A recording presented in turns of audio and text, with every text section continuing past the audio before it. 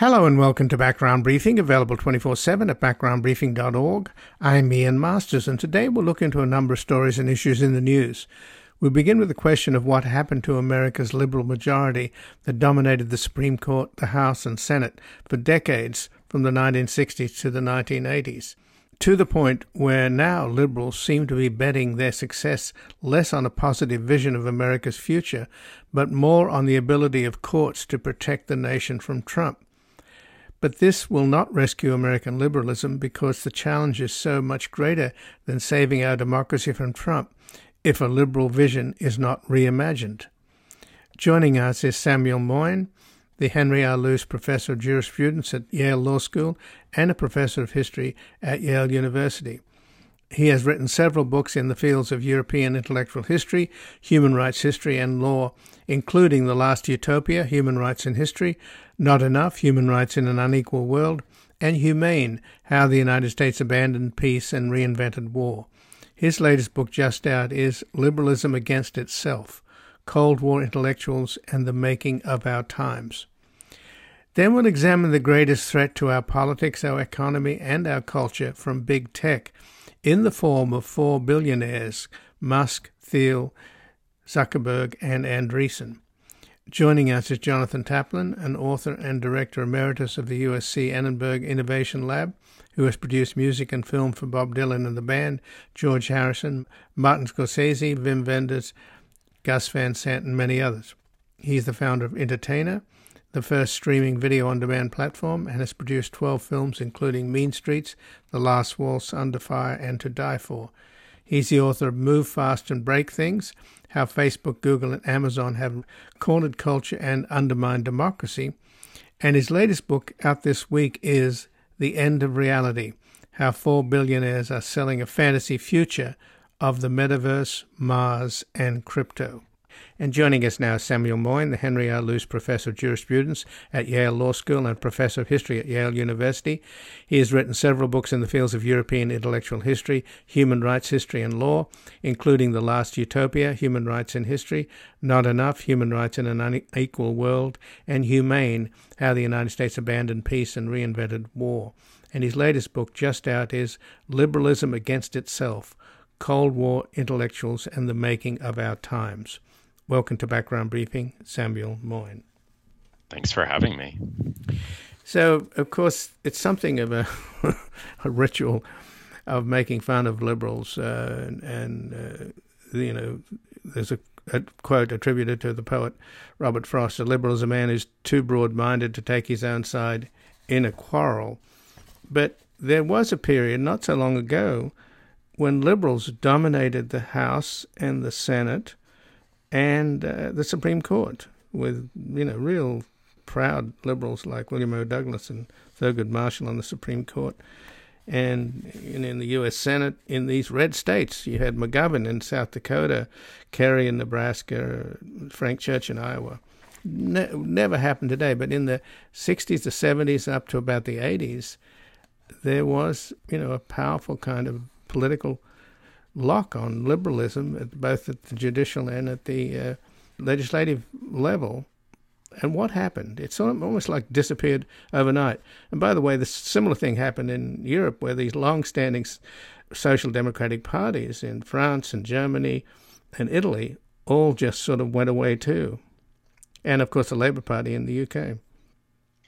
No, it's a shocking development, although it took place in slow motion. I mean, I've written this book about liberalism as a kind of intellectual tradition.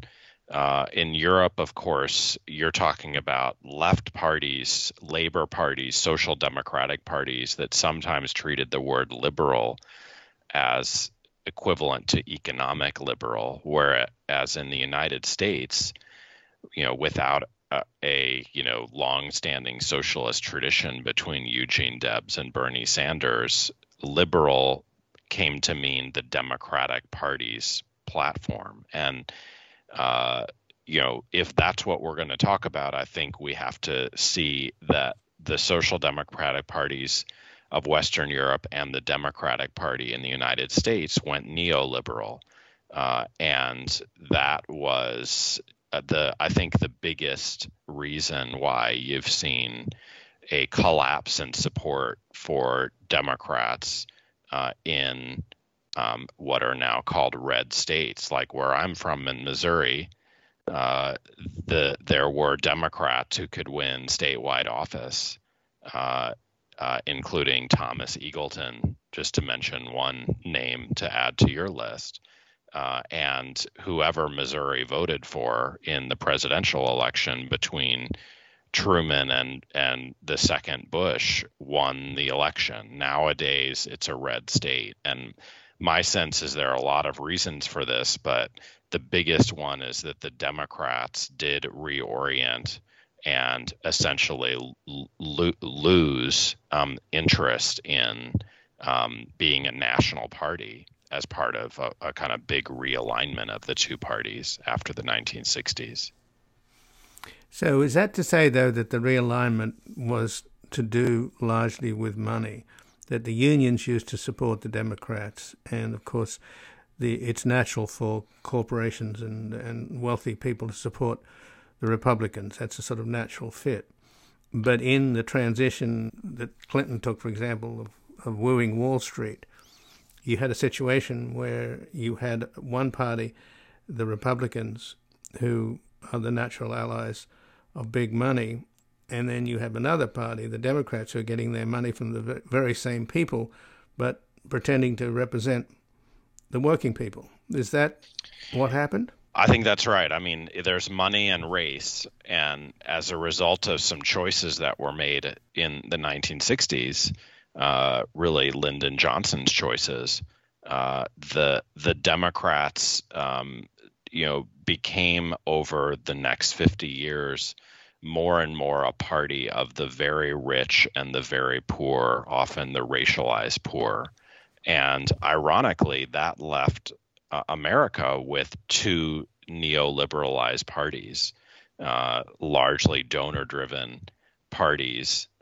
They had different policies, but there was no longer what the Democrats had been, a middle and working class party, although, of course, the middle and working classes had to choose every 4 years and every election between these two parties, neither of which really acted to advance the interests of these middle and especially working classes. And I think it's outrageous because the Democrats have in effect ceded to the Republicans the opportunity to become a working class party. I think that's going to be very difficult for the Republicans, but obviously Donald Trump seized that opportunity by talking about the neoliberal trade deals, as Bernie Sanders had, that effectively increased class inequality in the United States to the detriment of the wages and global position too of the American middle and working class. And so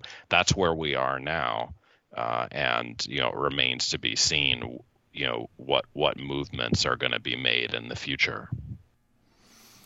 But when you talk about the Cold War liberals or Cold War intellectuals, in your title of your new book, Liberalism Against Itself, Cold War Intellectuals in the Making of Our Times, what seemed to have happened, at least the way that I look at the history, was that you had social democracy emerging out of World War II. You had the GI Bill, which was one of probably the greatest pieces of legislation in U.S. history in many ways. It created a kind of middle class. They had to transition from a war economy to a peacetime economy.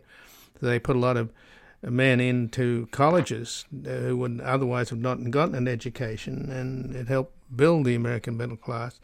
So you had that legacy pretty much on the left, and then the Russians fired off an atomic bomb and then later a hydrogen bomb, and the country went through this paranoid period where you had the McCarthy witch hunts, etc., and the Republicans made a comeback. They were pretty much, after the legacy of FDR, the Democrats controlled our politics, but the Republicans made a comeback in the 1950s based on paranoia, and they hoisted the canard that if you were progressive and liberal on domestic issues, you were therefore aiding and abetting the foreign Soviet enemy. And that seemed to have shrunk the left in this country enormously. And it led to the fact that the only thing that Democrats and Republicans agree on is to throw more money at the Pentagon, because the answer to the Cold War paranoia and witch hunt, the McCarthy witch hunts, was, we're just as anti-communist as you guys are, right? And we're going to spend just as much money on defense as you are. In fact, we'll spend more. I'm with you. I mean, I think sometimes in a kind of apologetic mode, it's said that the Democrats, never gave up, welfare dreams. The GI Bill, after all, was just for whites, and there was a lot of work to be done. And LBJ did,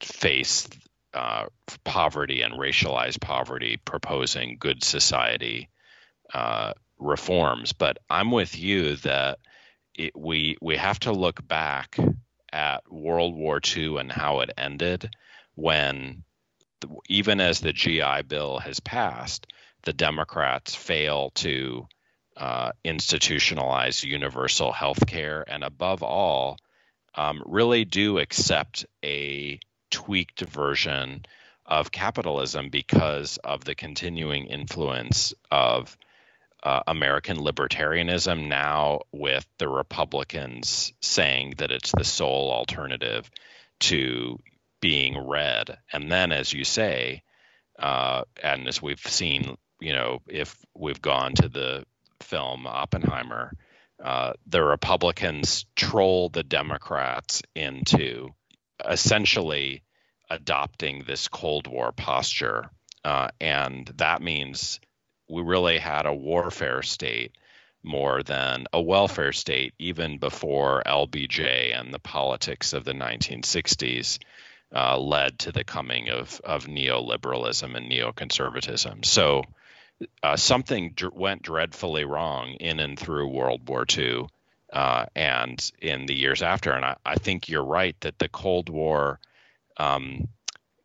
choices of liberals in the United States made them kind of versions of the libertarian right in economics, and laid a fertile ground for the later Reagan Revolution, which has really defined the last 50 years before, Trump, I think, more than any other politician, challenged that, not in policy, but in rhetoric, and has succeeded in changing some argument in the Republican Party, as well as Joe Biden's, policies in office, although it doesn't seem as if voters are convinced that his economics are good enough.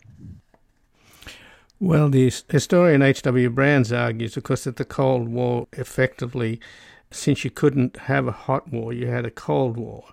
And both sides, in effect, the Soviets and the U.S. sides, waged war against their own people, taxing them enormously with this massive armaments burden that couldn't be used. And it was somewhat surreal. It's a bit like the 1984 premise of the right. two countries at permanent war, the purpose of which was to control their own population, but not to win the war. There's something to that.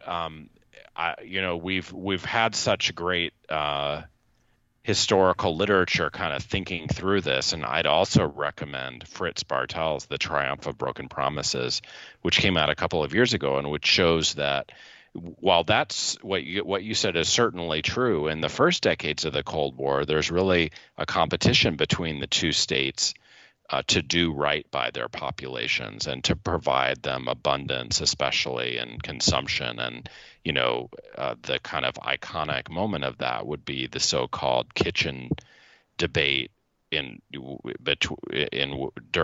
which Nikita Khrushchev and Richard Nixon kind of were met and compared the kinds of, kitchens after World War II that, housewives got to cook in, and all the new appliances. But Bartel shows that after the oil shock, really both superpowers then in common turned to austerity policies. And it's just that the United States could kind of impose pain on their people more successfully than the Soviets, who frittered away their legitimacy at home and ultimately, lost power. So, I would want to look back and, as in your earlier question, in a sense, see how the Cold War led to, in part out of fear and competition, ideologically, to a lot of generosity that was then given up under new circumstances after the 1960s. And of course, Stalin was more afraid of the Marshall Plan than he was of America's nuclear monopoly.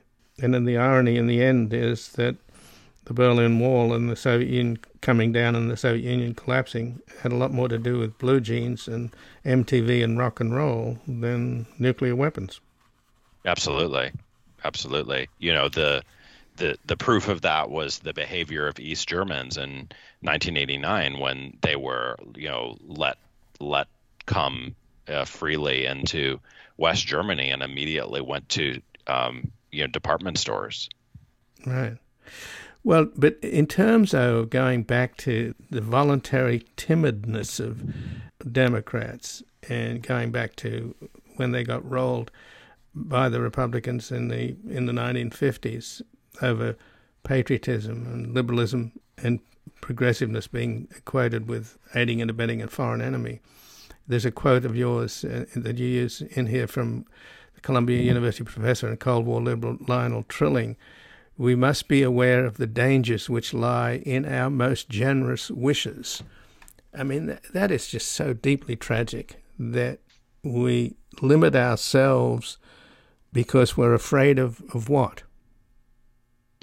Well, in Trilling's case, I think, he had been a fellow traveler in the 30s, and it was he helped redefine liberalism in view of Soviet promises that he thought were themselves leading people down the primrose path. So, he was informed by psychoanalysis, which he kind of tried to use as the touchstone of the new Cold War liberalism. And his notion was that the trouble with utopianism is that it seduces people into backing the wrong side in the Cold War. And so liberals had to, in a sense, give up their ambition and optimism because it would lead their own citizens to betray, the liberal side in the Cold War. It would lead them to be fooled into backing the communists. And so the tragic result, as you say, is that people like Trilling rationalized, in a sense, giving up an ambitious and interventionist and redistributive liberalism because they felt that it would, allow for the survival of liberalism. And if we look now, after all the decades of those kinds of low ambitions, it seems like the reverse. Liberalism is, challenged from the right. And seems fragile to many precisely because it's failed to embrace ambitious tasks and give people a kind of optimistic future to believe in. But at the heart of why this is happening, though, Samuel, surely is the legacy of the Cold War military spending. We have an over $1 trillion defense budget. It's officially 886 It's almost or a something. trillion. Yeah, I think but it's coming up to $1 trillion. Right, but if you add in the VA, Totally fair. pensions, the DOE, which is nuclear weapons, and Coast Guard, which is in transportation, they've sprinkled it around to different government departments to reduce the overall number.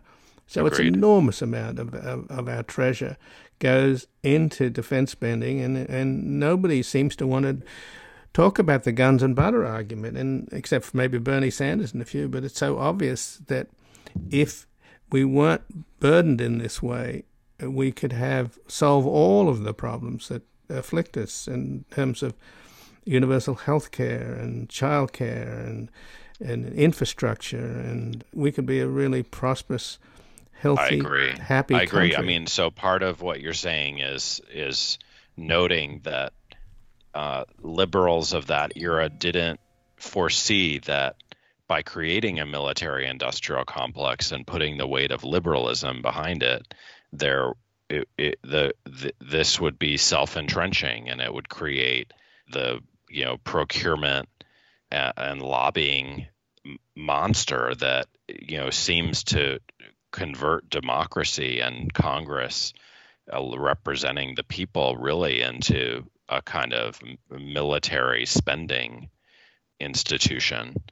And then I think more broadly, there's the Cold War fear in which liberals colluded, which I think for a lot of people justifies this aggressive militarist posture in the world long after the Cold War is over. Although liberals, I think today are part of the creation of a new Cold War enmity with China. So you're right that I think there's an exit from this Cold War syndrome, but liberals have generally, refused even to look for it.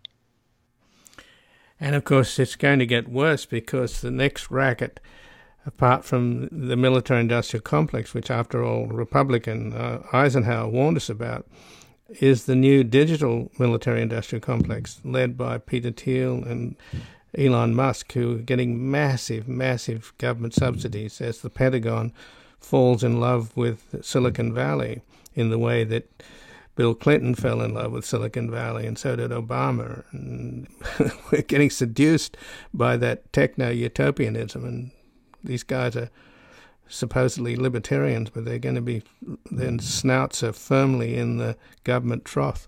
No, you're absolutely right, and I think they're, in spite of all the attempts to kind of bring home to Americans how our government really works in, collecting fewer and fewer taxes from rich people and then spending the still massive amounts of money it collects from ordinary people on guns, including guns for a stalemated Ukrainian war. We won't make progress. And I think, the point of shows like this is to just spread the word and try harder. I think there are signs of breakthrough under Obama and especially Trump. There was a slightly bigger coalition left and right for reining in American militarism, but it's still very early days for that project. Well, Samuel Moyn, I really appreciate you joining us. Thanks for having me. And again, I've been speaking with Samuel Moyn, who's the Henry R. Luce Professor of Jurisprudence at Yale Law School and a Professor of History at Yale University. He's written several books in the fields of European intellectual history, human rights history and law, including The Last Utopia, Human Rights in History, Not Enough, Human Rights in an Unequal World, and Humane, How the United States Abandoned Peace and Reinvented War. And his latest book just out is Liberalism Against Itself, Cold War Intellectuals and the Making of Our Times.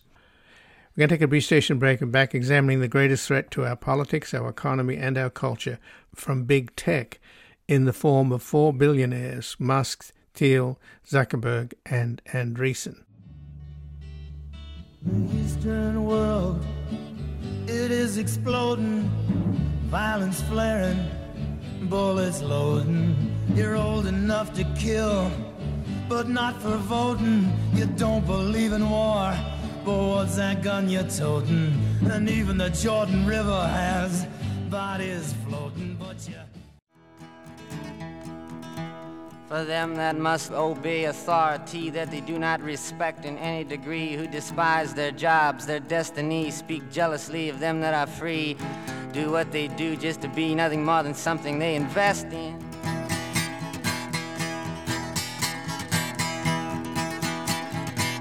While some on principles baptized to strict party platform ties, social clubs in drag disguise, outsiders they can freely criticize, tell nothing except to idolize and say God bless him.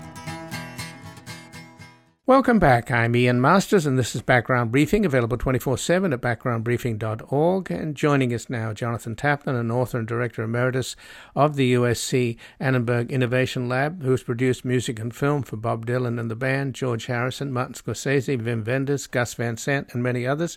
He's the founder of The Entertainer, the first streaming video-on-demand platform, and currently sits on the board of the Authors Guild American and the Americana Music Association, and has produced 12 films, including Mean Streets, The Last Waltz, Under Fire, and To Die For.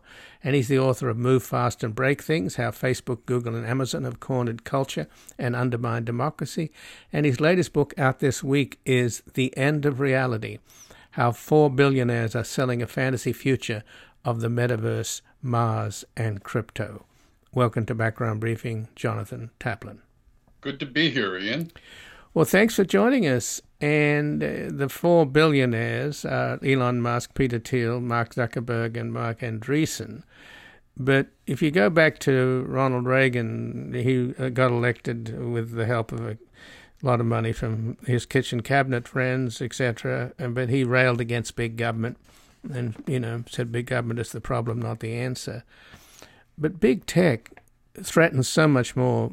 I mean, Reagan was basically trying to reinvent the economy for his friends, and he did, to some extent, help them out and changed us from a savings society to a credit culture. But big tech threatens us in so many more ways than just political and economic. They also threaten us in terms of our culture, and almost also, you could argue, spiritually as well. So am I correct in identifying this as a much greater threat? And I presume it's why you wrote this book. Yeah, I mean, let's just start with the basics. In 1980, when Reagan was elected, the top 1% of wealth holders had about 27% of all wealth in America. Today, the top 1% of wealth holders have 45% at least. I haven't seen the latest statistics. So just on a pure wealth creation level, no one has ever seen businesses like software to be able to create wealth. And you think about it, a company like Facebook, Meta, it doesn't really make anything. Its users do all the creation of production. It gets the internet for free to transport the content to stuff, and collects almost all the revenue from the advertising business, and maybe dribbles a little bit of it out to the New York Times or a few other prominent content providers, but very little. And so it's a business with a gross margin near 80%, which is unheard of. If you think about, the Ford Motor Company's margin is probably about 18%, and Walmart is maybe 22%, and even Google has a margin in the high 30s. So these are unusual businesses. The other thing is that, unlike the people who were supporting Reagan in the 80s, these people have a very deep political view of the future. Musk, Thiel, Andreessen, and Zuckerberg are all the biggest supporters of universal basic income. And that's because they believe that the future will be a future in which the robots and the artificial intelligence that they control will put a good part of the middle class and certainly the working class out of work. And the government will have to step in to keep people alive. And that's where this notion of universal basic income comes from. And people will be basically without work and sitting at home, And that's the future they see. So it's very disturbing to me. And I think, their basic premise is that they don't want anything to change. They like the world just as it is. Chaos, gridlock is a feature, not a bug for them, because they don't want to be taxed anymore, and they don't want their businesses to be regulated. And as you and I have discussed many times in the past, the internet businesses, and especially the social networks, live under a safe harbor liability shield that is unlike any other business in the world. I mean, Rupert Murdoch had to pay $780 million to solve the lawsuit by a voting machine company against him. And yet there was far more lies and nonsense about that on Facebook or on Twitter. And they went scot-free. So, given this threat to humanity, in effect, that's posed by these techno-utopians who are selling this dystopian dream. I mean, you mentioned the safe harbor. That happened under Clinton. And Clinton and Obama were both seduced by Silicon Valley and by techno-utopianism. And I think Eric Schmidt of Google spent more time in the White House than any other single individual in terms of a lobbyist.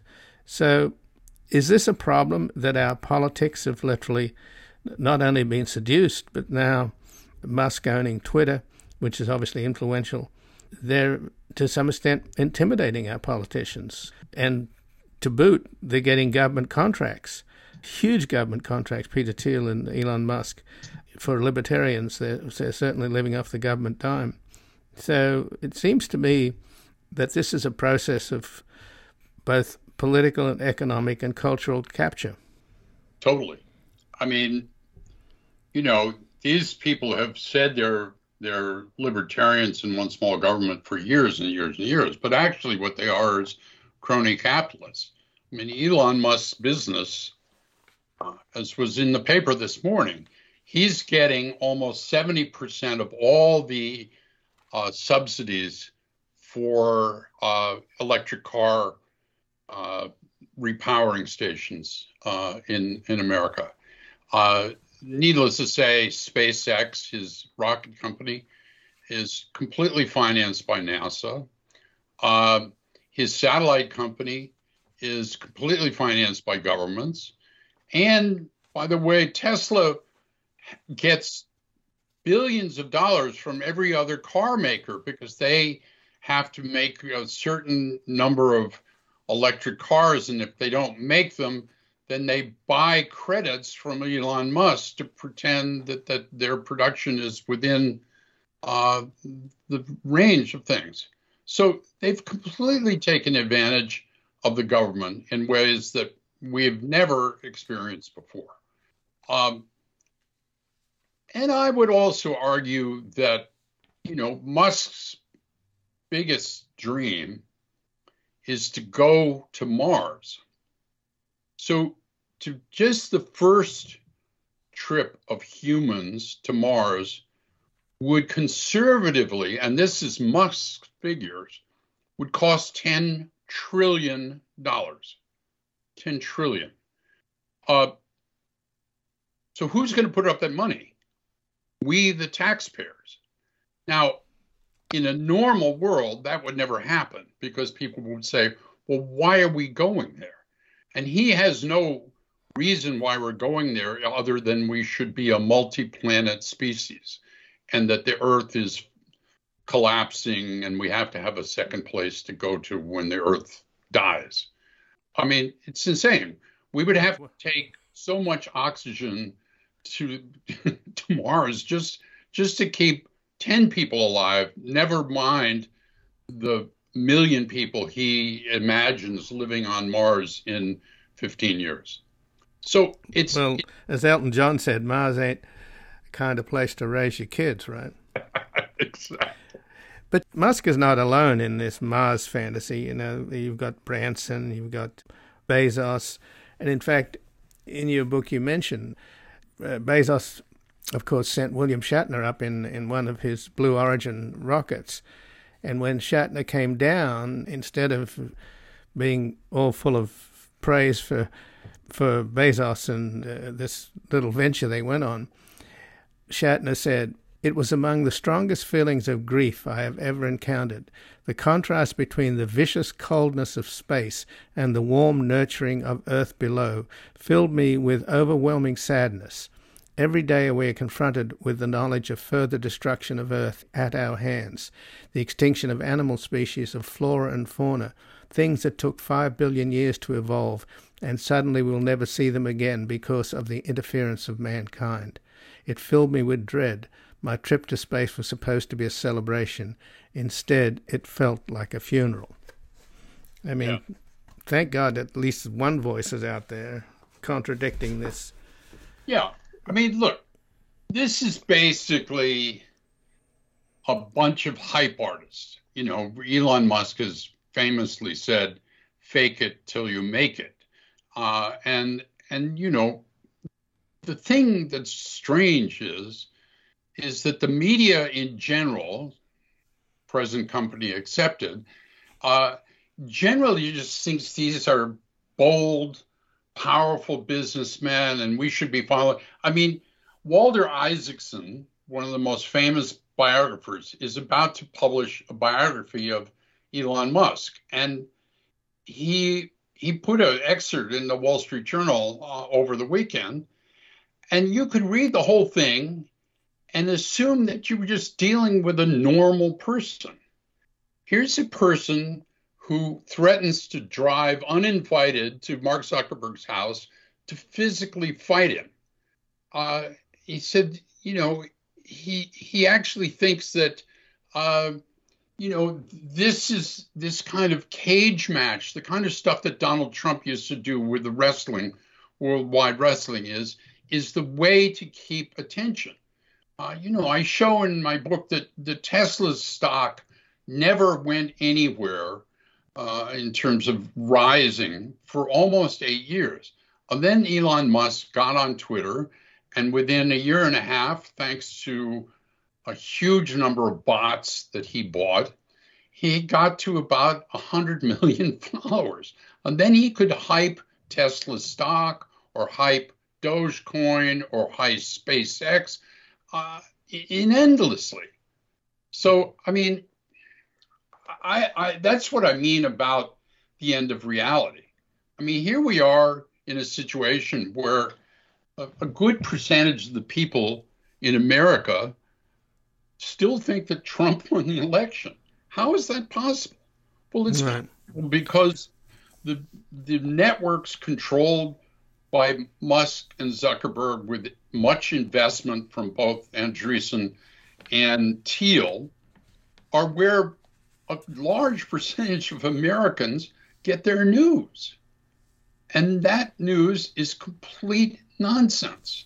And look, it's about to get worse because AI will flood these networks with disinformation in the next election in a way unlike anything we've ever seen. You will have no idea where any of this content is coming from. And deep fakes are even more scary in a way. Right. I mean, a company yesterday released a deep fake application where anybody can make a deep fake. Wonderful. So your subtitle of your book, The End of Reality, How 4 Billionaires Are Selling a Fantasy Future of the Metaverse, Mars, and Crypto. Jonathan Taplin, we talked about Mars and the absurdity of investing trillions to go to Mars, and how these people like Musk and Bezos seem to be obsessed with this idea. But the other one, crypto, I never understood from the very beginning how anybody could have fallen for crypto, because what's the sense of spending real money on fake money? Well, look, crypto is a classic libertarian pyramid scheme. people who got in at the beginning, that is Andreessen and Thiel, and Musk did also, got their tokens incredibly cheap at the very start of the thing. And then, I don't know if you remember, but in the late fall of 2021, all of a sudden on every single football game, you began to see ads for all the big crypto exchange, Binance, FX, all of them, Crypto.com. They started buying the naming rights to stadiums. They hired people like Matt Damon and Larry David and LeBron James and Steph Curry to shill for them. And this really peaked over the end of the football season, so up all the way into the Super Bowl. In fact, there were so many crypto ads on the 2022 Super Bowl that they called it the Crypto Bowl. So what happened? So crypto was at that point selling at about Bitcoin was selling at about 60,000 a coin. And these whales, as they were called, that is the big holders, which Professor Scott Galloway has said that about 2% of the accounts owned 90% of the $800 billion supply of Bitcoin. The whales started dumping their coins to the suckers. And by May, Bitcoin was down to $20,000 a coin. So all those people that bought in over the Super Bowl at 60,000 a coin had lost almost all their money by May. And of course, the people who were the whales had made out like bandits. I mean, it's insane. There was a letter to Congress from a bunch of very smart cryptographers that basically said all of the problems, and this was right after the Great Fall, and they said all these problems are the inevitable outcome of a technology that is not built for purpose and will remain forever unsuitable as a foundation for a large-scale economic activity. Total pyramid scheme. Let's now take a brief station break. We'll be back in a moment, continuing the conversation with Jonathan Taplin. Ground control to Major Tom, your circuit's dead. There's something wrong. Can you hear me, Major Tom? Can you hear me, Major Tom? Can you hear me, Major Tom? Can you hear? Am I approaching my tin can?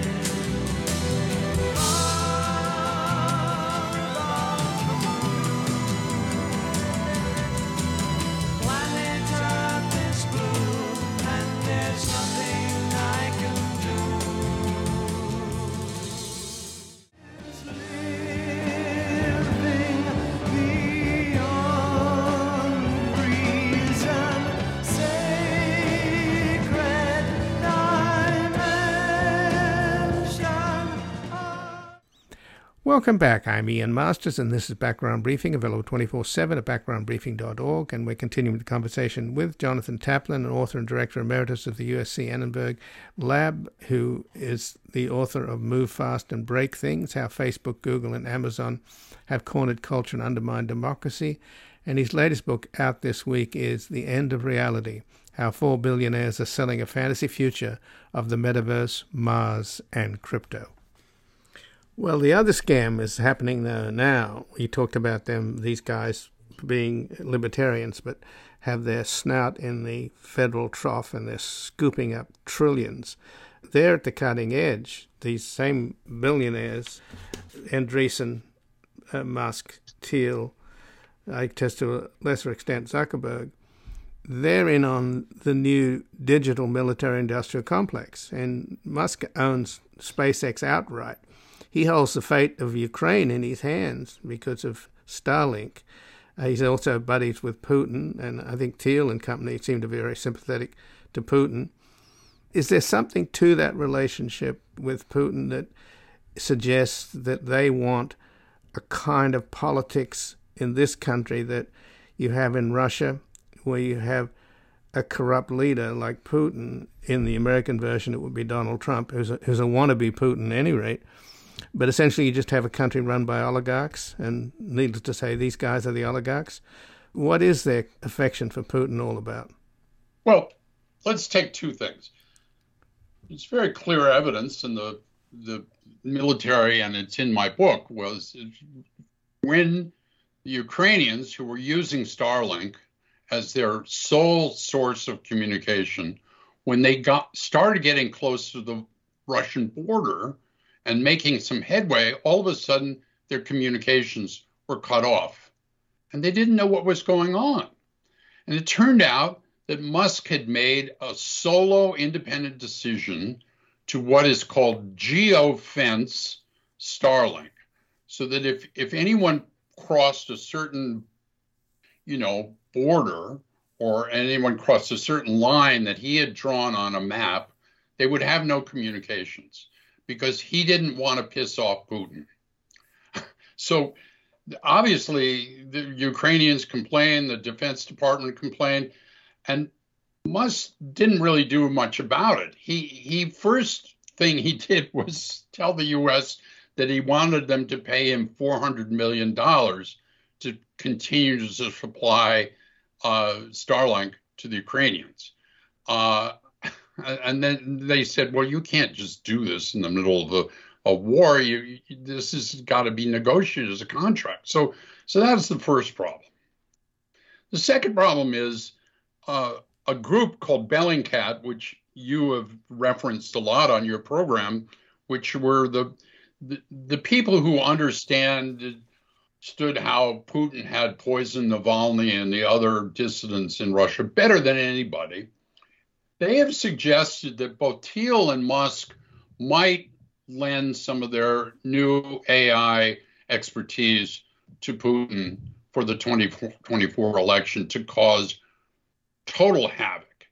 I mean, we all know Prigozhin, working for Putin, did a lot of chaos in 2016 with his internet research agency in Moscow to create. But that was material that had to be created by real humans sitting in a room, making up posts and posting them on Facebook and Twitter. Now you've got a situation where not only can you put a post, but then you can apply AI and get 100,000 bots to amplify something. And so it seems to be everywhere. And you have no idea how it happened.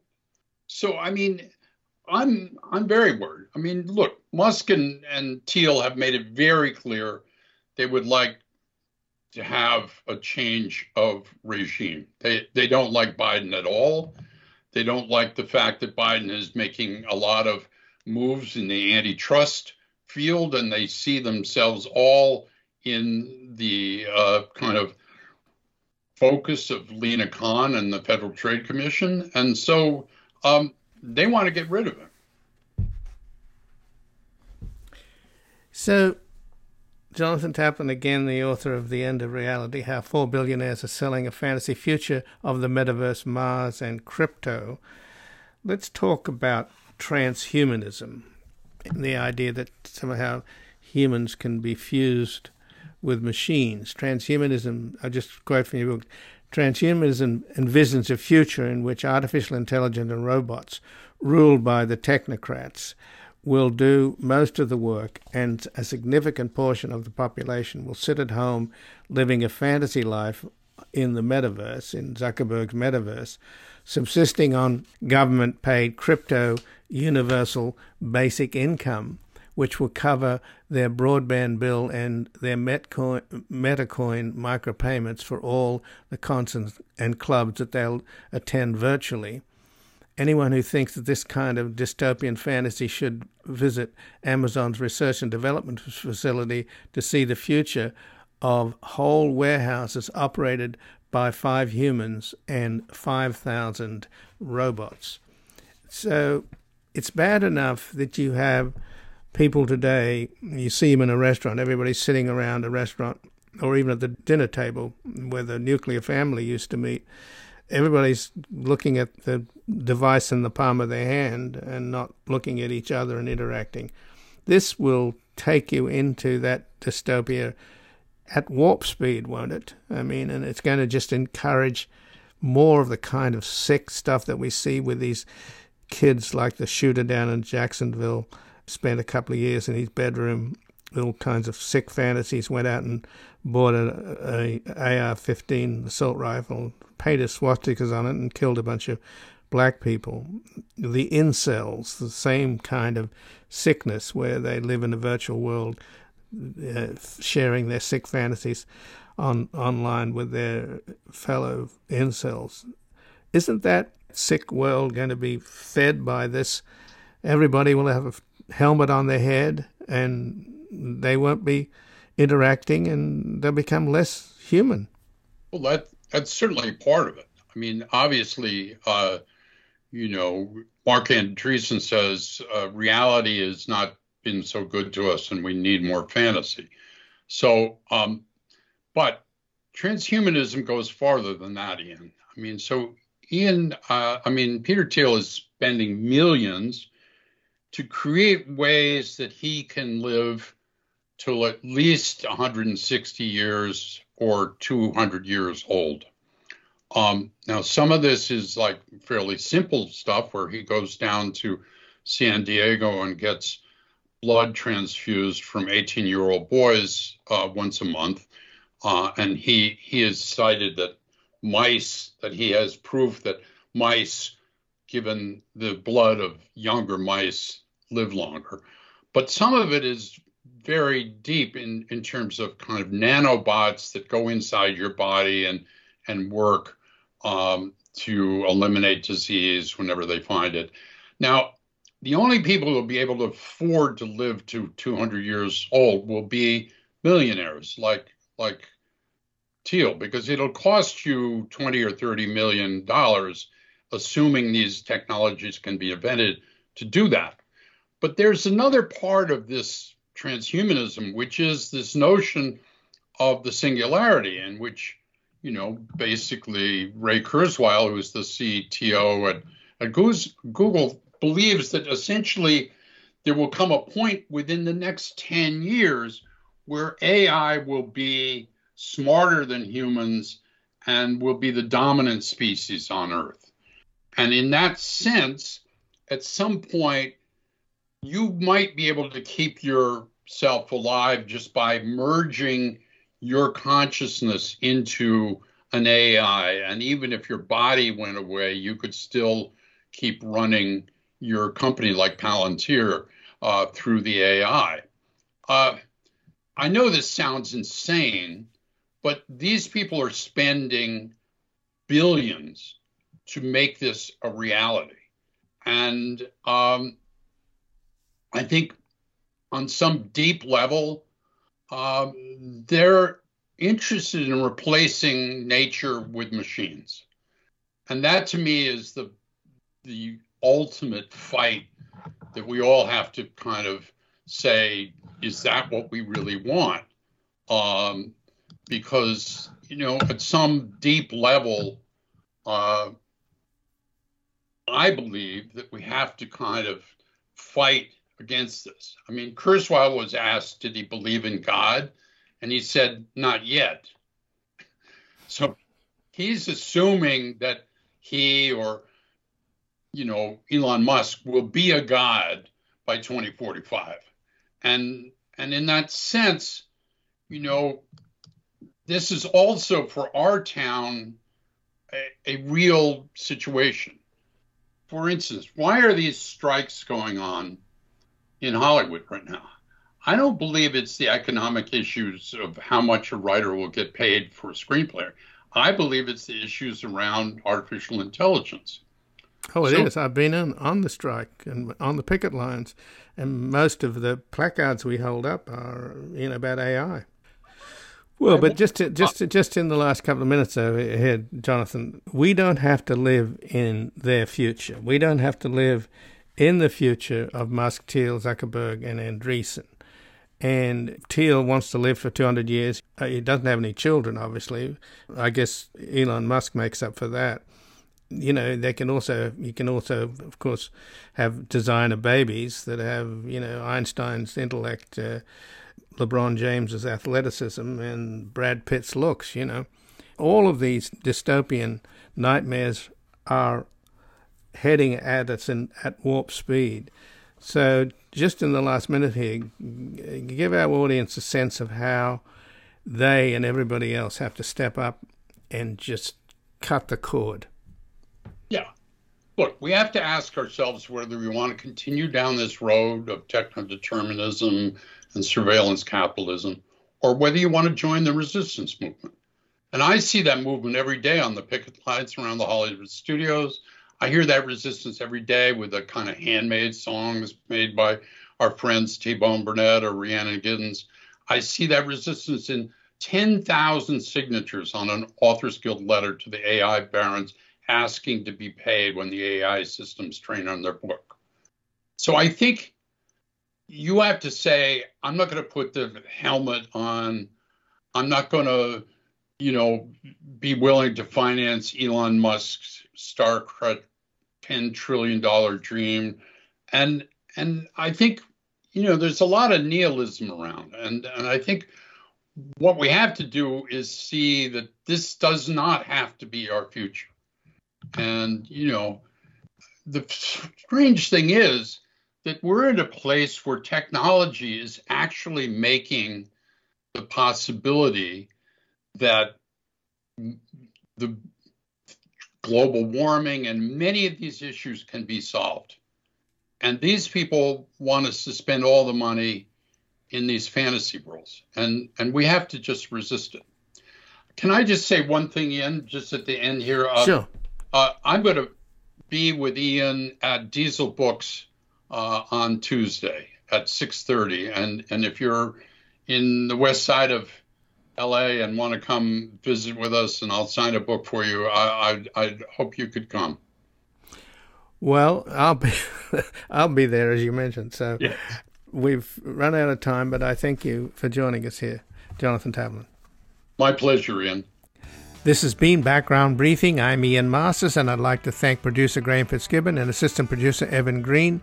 To help us sustain this program into the future and ensure it remains free to all, please take a moment to support us by going to backgroundbriefing.org/donate or publictruthmedia.org, where you will find our non-profit Public Truth Media Foundation, where your tax-deductible donations, large and small, keep us broadcasting.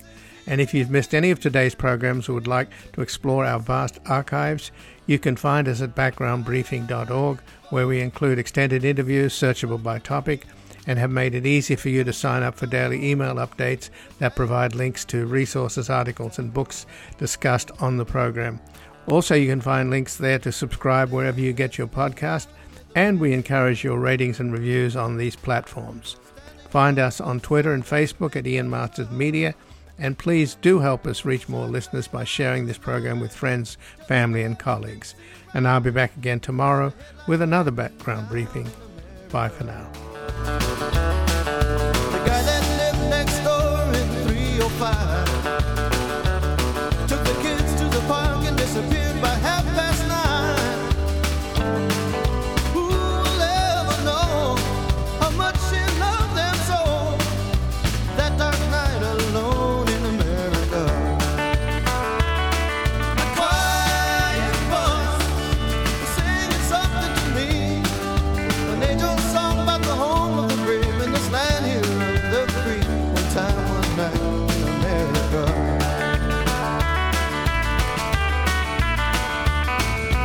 Four small boys playing ball in the parking lot. A preacher, a teacher, and the other became a car. A car skidded into the rain, making the last little one to say, one more light goes out.